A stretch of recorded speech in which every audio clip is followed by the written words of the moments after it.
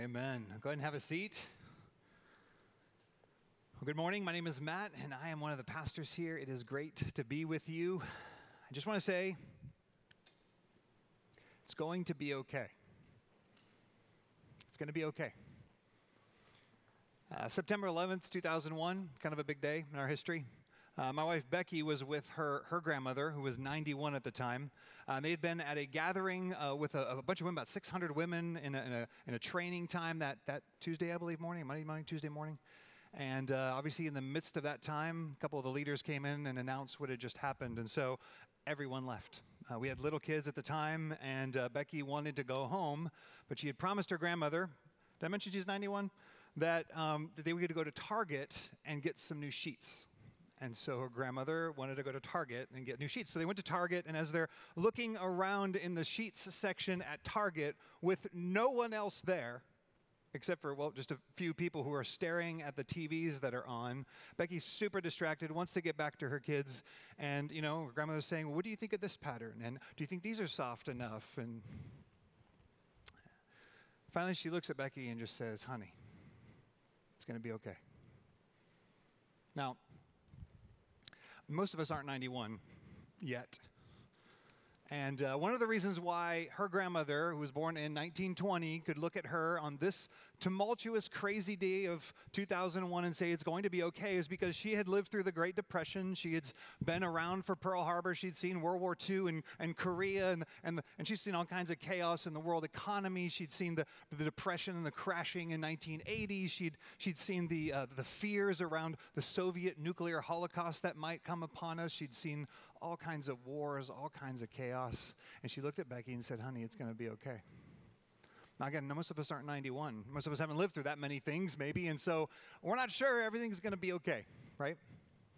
And these are some pretty unprecedented times, and we're not quite sure exactly what will unfold in the weeks and months ahead. Some of you got the news that you're not going to be having your kids go back to school this week, and that has thrown a wrench in several of y'all's lives. I know, and it's a mess for some of y'all, and I just want to say it's going to be okay.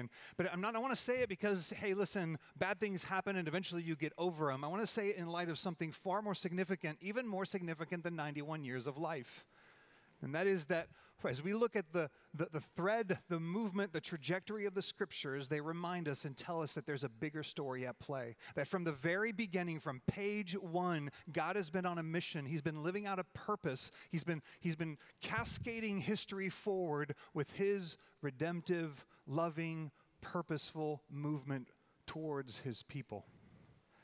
And that is centering. That is the thing that can allow us to say it's going to be okay, even at times when it's not okay. We're in the middle of a new series called One Story. The big idea is that the Bible is one unified story that leads to Jesus, that points to Jesus in every turn, in every page.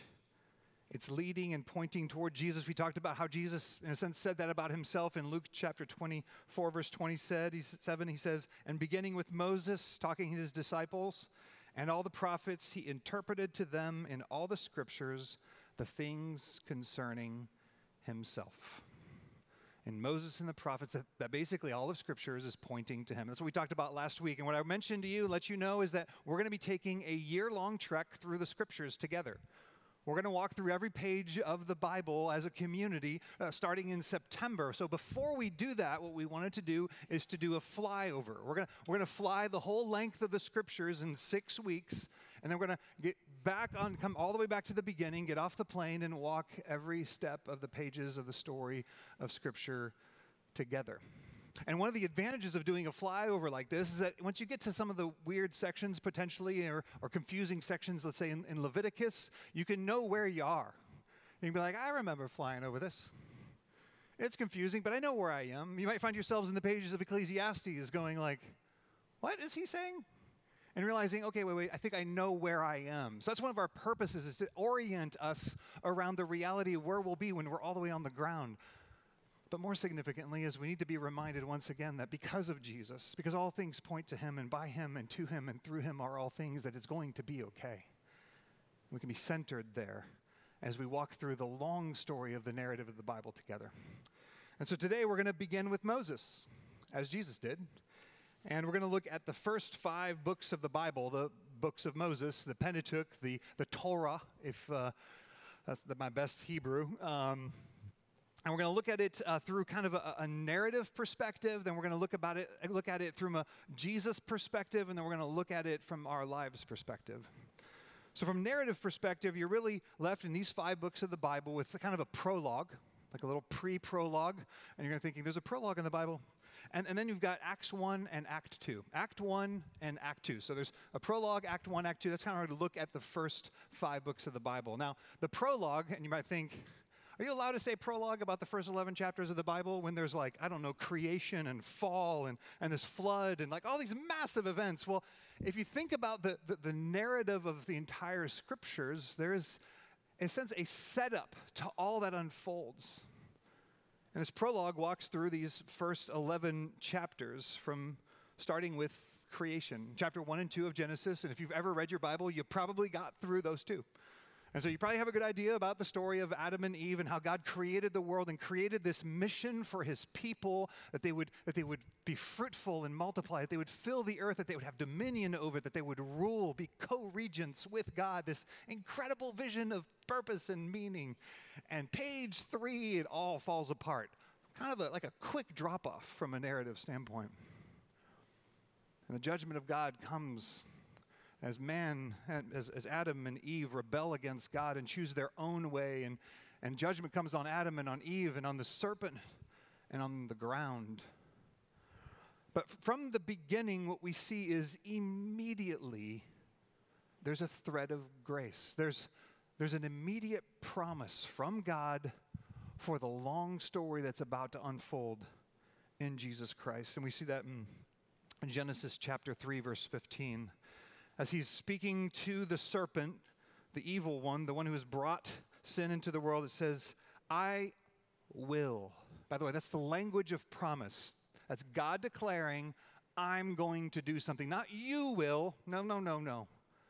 I will. The language of promise. I will put enmity between you and the woman and between your offspring and her offspring. He, this is the future promised offspring of the woman, he shall bruise your head and you shall bruise his heel.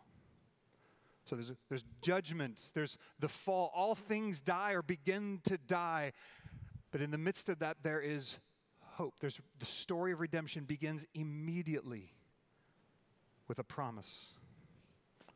Things cascade from the individual to the family, and even we look at Cain, and Cain kills Abel, and the judgment on Cain is that he's going to be a wanderer. He's going to be cast out. He's going to wander the earth, but there's a thread of grace there too. There's going to be a mark on Cain. He should die, but God says, I'm going to put a mark on you, and no one will touch you.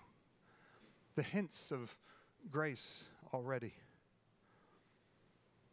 Chapter 6 through 10 talks about all the preparations for the flood, that evil has gotten out of hand. It's gone from the individual in the garden to the family, and now it's the entire community, the entire human race. And it says that everyone is doing evil all the time. It says every thought and intentions of the heart are evil. All that, like that's pretty pervasive. So the judgment of God comes and wipes away all mankind alive at that time. But once again, there's a thread of grace. There's Noah and his family, and so the promise continues on.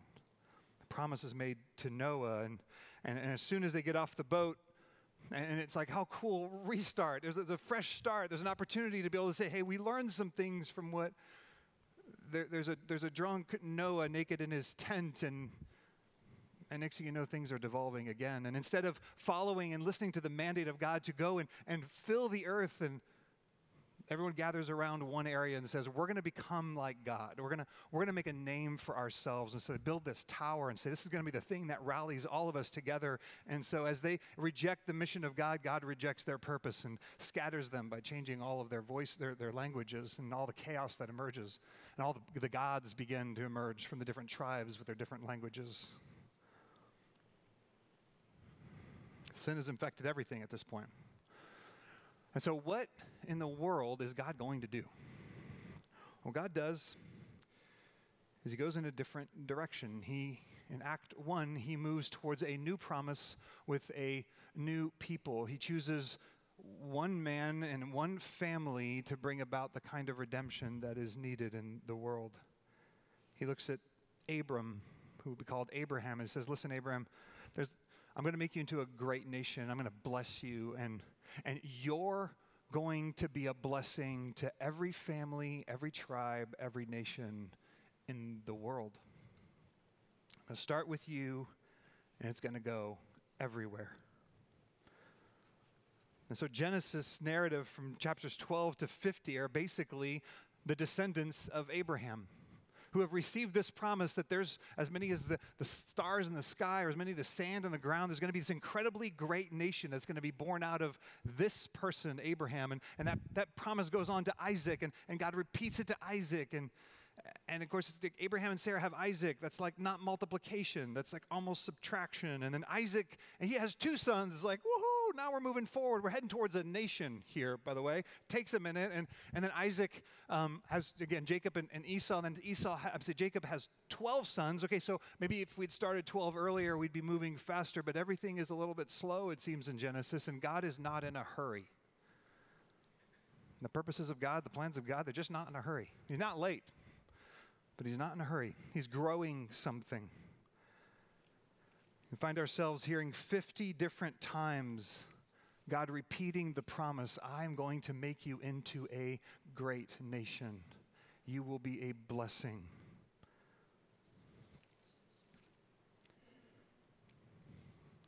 You get to the end of Genesis, and this promised nation has a total of 70 people in it. So it's kind of haven't gotten very far towards what we need for a nation. Because what do you need for a nation? Well, you need a lot of people, right? You need a ton of people. A multitude would be preferable. And you need a leader. You need some kind of a constitution of some sort, and you need a land. And at the end of Genesis, they have none of those things. No people, no land, no constitution, and no leader. Between Joseph and the beginning of Exodus chapter 1, beginning of Act 2, 400 years go by. And during those 400 years, in the gift of an incubator, which was Egypt, because the Egyptians wanted nothing to do with the Hebrews. They wouldn't intermarry like all the other peoples would. They didn't want to touch the Hebrews. And so the Hebrews, the people of God, grew and multiplied until they became a problem. We started by not having enough babies. Now we've got too many babies. And so we see at the beginning of Exodus chapter 1 that Pharaoh's trying to get rid of the babies. He wants to put an end to this dream of a nation that God has put into place and has promised. And Moses is introduced to us. And Moses grows up, as you know, having been rescued from the Nile, grows up 40 years in the household of Pharaoh, this preparation for what must be. And then he takes off after making some interesting decisions out into the desert for 40 years of training next to sheep, which is also a good training for what's about to unfold for him. And he meets God at the burning bush, and God says, I'm not done with the dream. I'm not done with the promise. I'm sending you back. It's time. It's time for me to gather this nation to myself because I have purposes for it to accomplish. And so he sends Moses back to Egypt, and of course the 10 plagues unfold, the final plague being the plague of the firstborn, where every firstborn in Egypt dies. But none of those from the people of Israel, because of the Passover lamb. So if you're familiar with the Passover lamb, it's the spreading of the blood of one innocent across the top of the threshold and the sideboards, and it protected the firstborn of all of those in Israel. And Pharaoh lets the people go. 2 million people. We got a multitude, but we don't have a nation.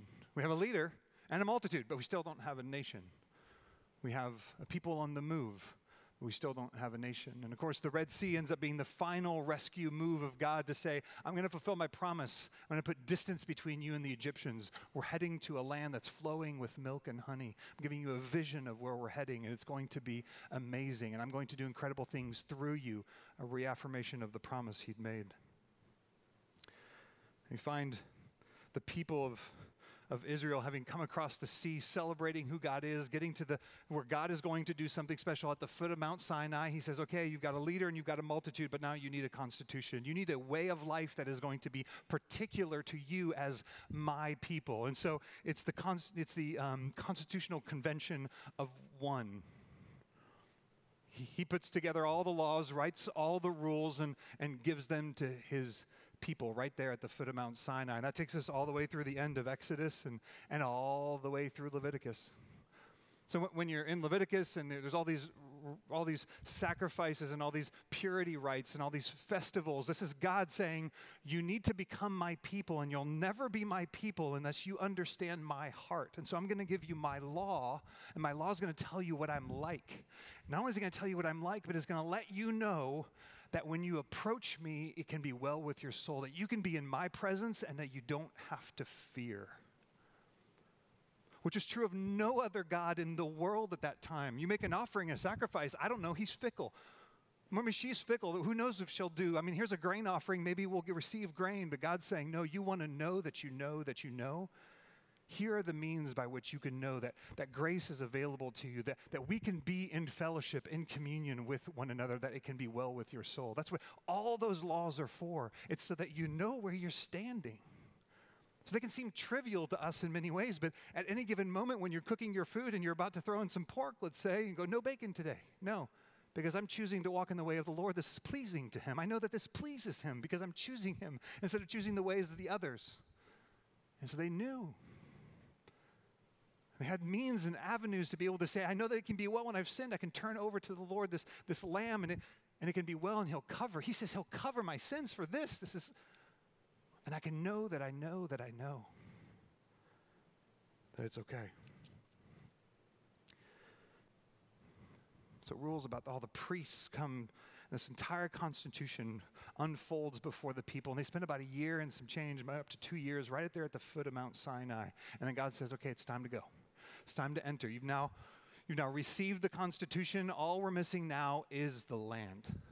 And you can be a nation. And we can move towards becoming a great nation, which is what I promised to Abraham. Because I'm doing something. We're heading towards someone through this nation. And it doesn't go great in Numbers.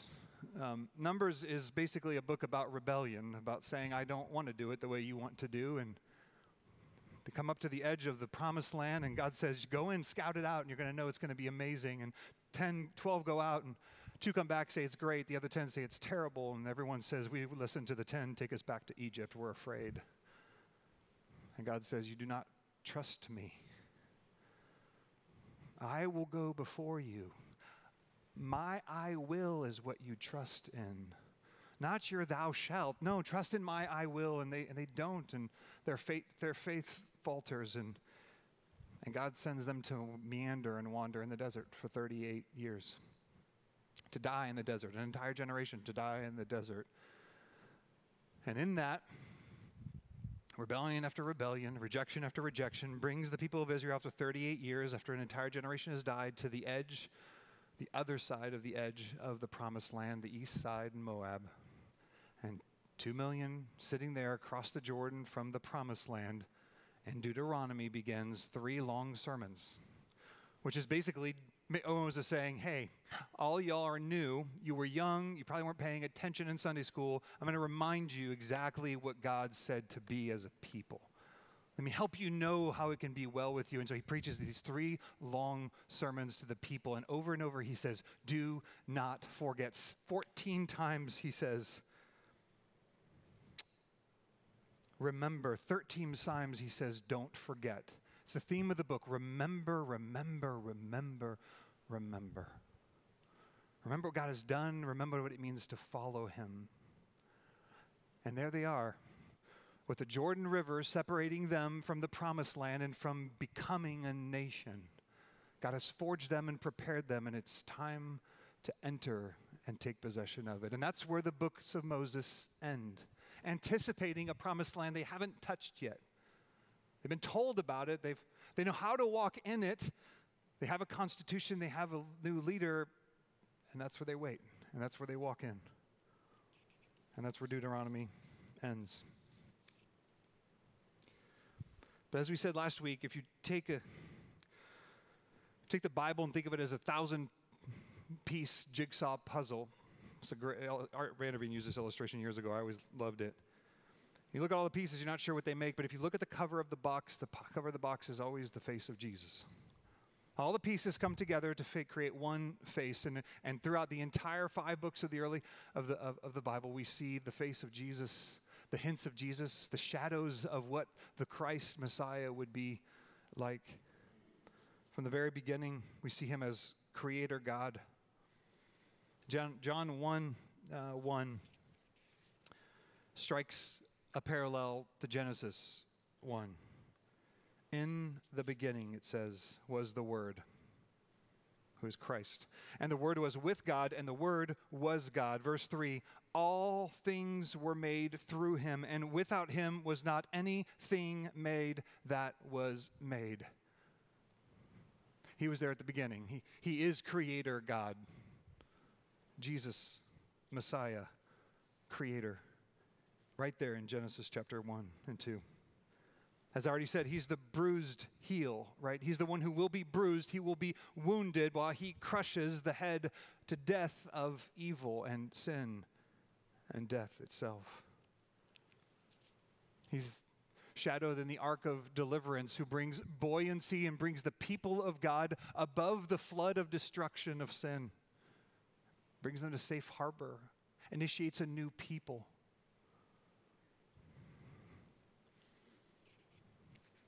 See, he's the manna in the desert, that which came from heaven and fed the Israelites for decades. And Jesus will later stand in John chapter 6 and look out at the people after he's fed them and say, listen, I'm the bread that came down from heaven. I am the bread of life. I'm the better manna. Your fathers ate and died, but I'm the one who can give you life. He's a picture of Aaron. I gave you several examples last week of pictures of Christ throughout the entirety of the Old Testament. But he's the better Aaron, right? The high priest, the brother of Moses, who took the fire of incense when the plague was breaking out and killing people all through the camp, and ran out into the middle of the camp and stopped the plague. And it says he stood between life and death. And Jesus is the better Aaron, who didn't go out with an incense to stand between life and death. He hung between life and death to bring ultimate rescue from the ultimate spiritual plague of death.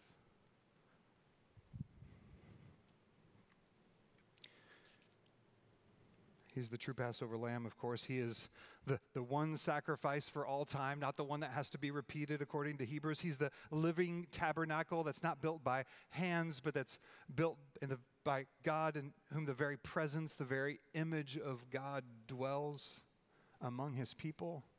Again, John chapter 1 says, the Word became flesh and, literal Greek, tabernacled among us. Like he's a better tent for the presence and the glory of God to show up for us. What this means is that when we're reading about the tabernacle, we think about Jesus, who's the better tabernacle, you see? It loses potentially some of its mundaneness. It's like he's this beautiful, it's this purposeful, it's this pivotal. He tabernacled among us, the glory of the Lord in the face of Jesus Christ. Yes, this is a story about Israel, but it's more than that.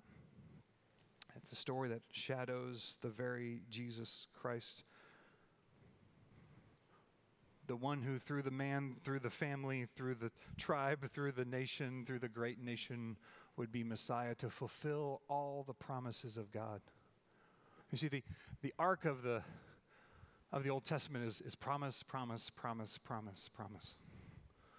Fulfillment in Christ, fulfillment in Christ, fulfillment in Christ, fulfillment in Christ. That's what we get to see over and over and over. And we see it a ton in the first 5 books of the Bible. And Paul summarizes it, and he says in 2 Corinthians, for all the promises of God find their yes in Jesus. All the promises of God. What we see is this thread of grace that even in the darkest day, whether it's from Adam to Cain, to Babel, to Egypt, to famines, to rebellion in the desert, there's this thread of grace. There's always a way in which God brings redemption, and there's this progress from one step to another. But the other thing that we see throughout, the other theme that exists throughout the Torah, which is beyond just the story of the people of Israel, it's not just a history book, is a story in which we can see ourselves. How do we know that, honey, it's going to be okay? Well, we know because, like Abraham, we've been chosen. And not because of our merit, not because of your pedigree, because of grace. But you were chosen.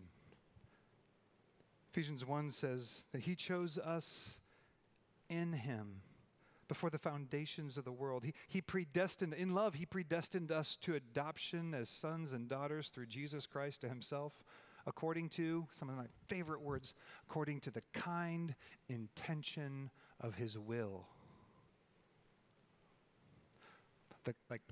The words of Genesis 3:15 come out of the kind intention of his will for you and for me, and it's from the beginning to today. You've been chosen like Abraham. We've also been rescued like Israel, not from physical slavery, but from slavery to sin and death. We've been brought out by the blood of a Passover lamb.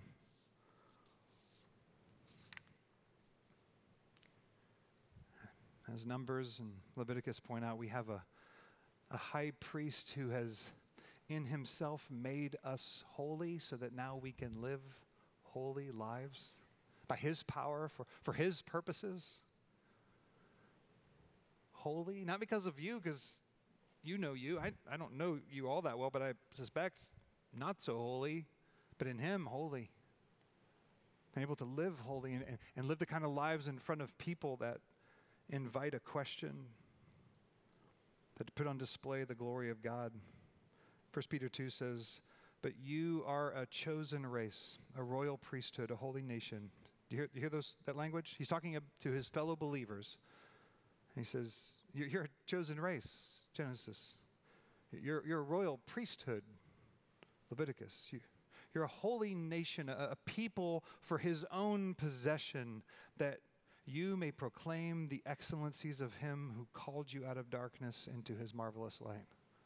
Man, that's what it means to be the people of God. That's what it means that he's a promise-fulfilling God. And how do we do that on an ongoing basis? We're people of Deuteronomy. We're remembering people. We're the people who stand on the edge and look into a promised land that's not quite here yet, but is coming. And we know that it's filled with milk and honey, and a whole lot better than that because of what he's hinted at, what he's pointed to, and it's being prepared for us by the Messiah himself. We have that hope, which grounds us when the world starts moving around and shaking. And on top of that, we have the remembrance of all that's been done for us. So we remember, we look ahead, and we remember, we look ahead, and we remember, and we stand right here in the middle where everything is moving. And we say, I know this and I know this, and so it can be well today. That's how you know that it's going to be okay today. And whatever has come your way in the past week, month, or 10 years, that it can be okay because the whole entire story is pointing to the one who's made it okay. And that's one of the reasons why we come to the table every week, is to remember and to look ahead. Jesus says, I'm not going to drink of the fruit of the vine until I come back again. So, do you see yourself in this story?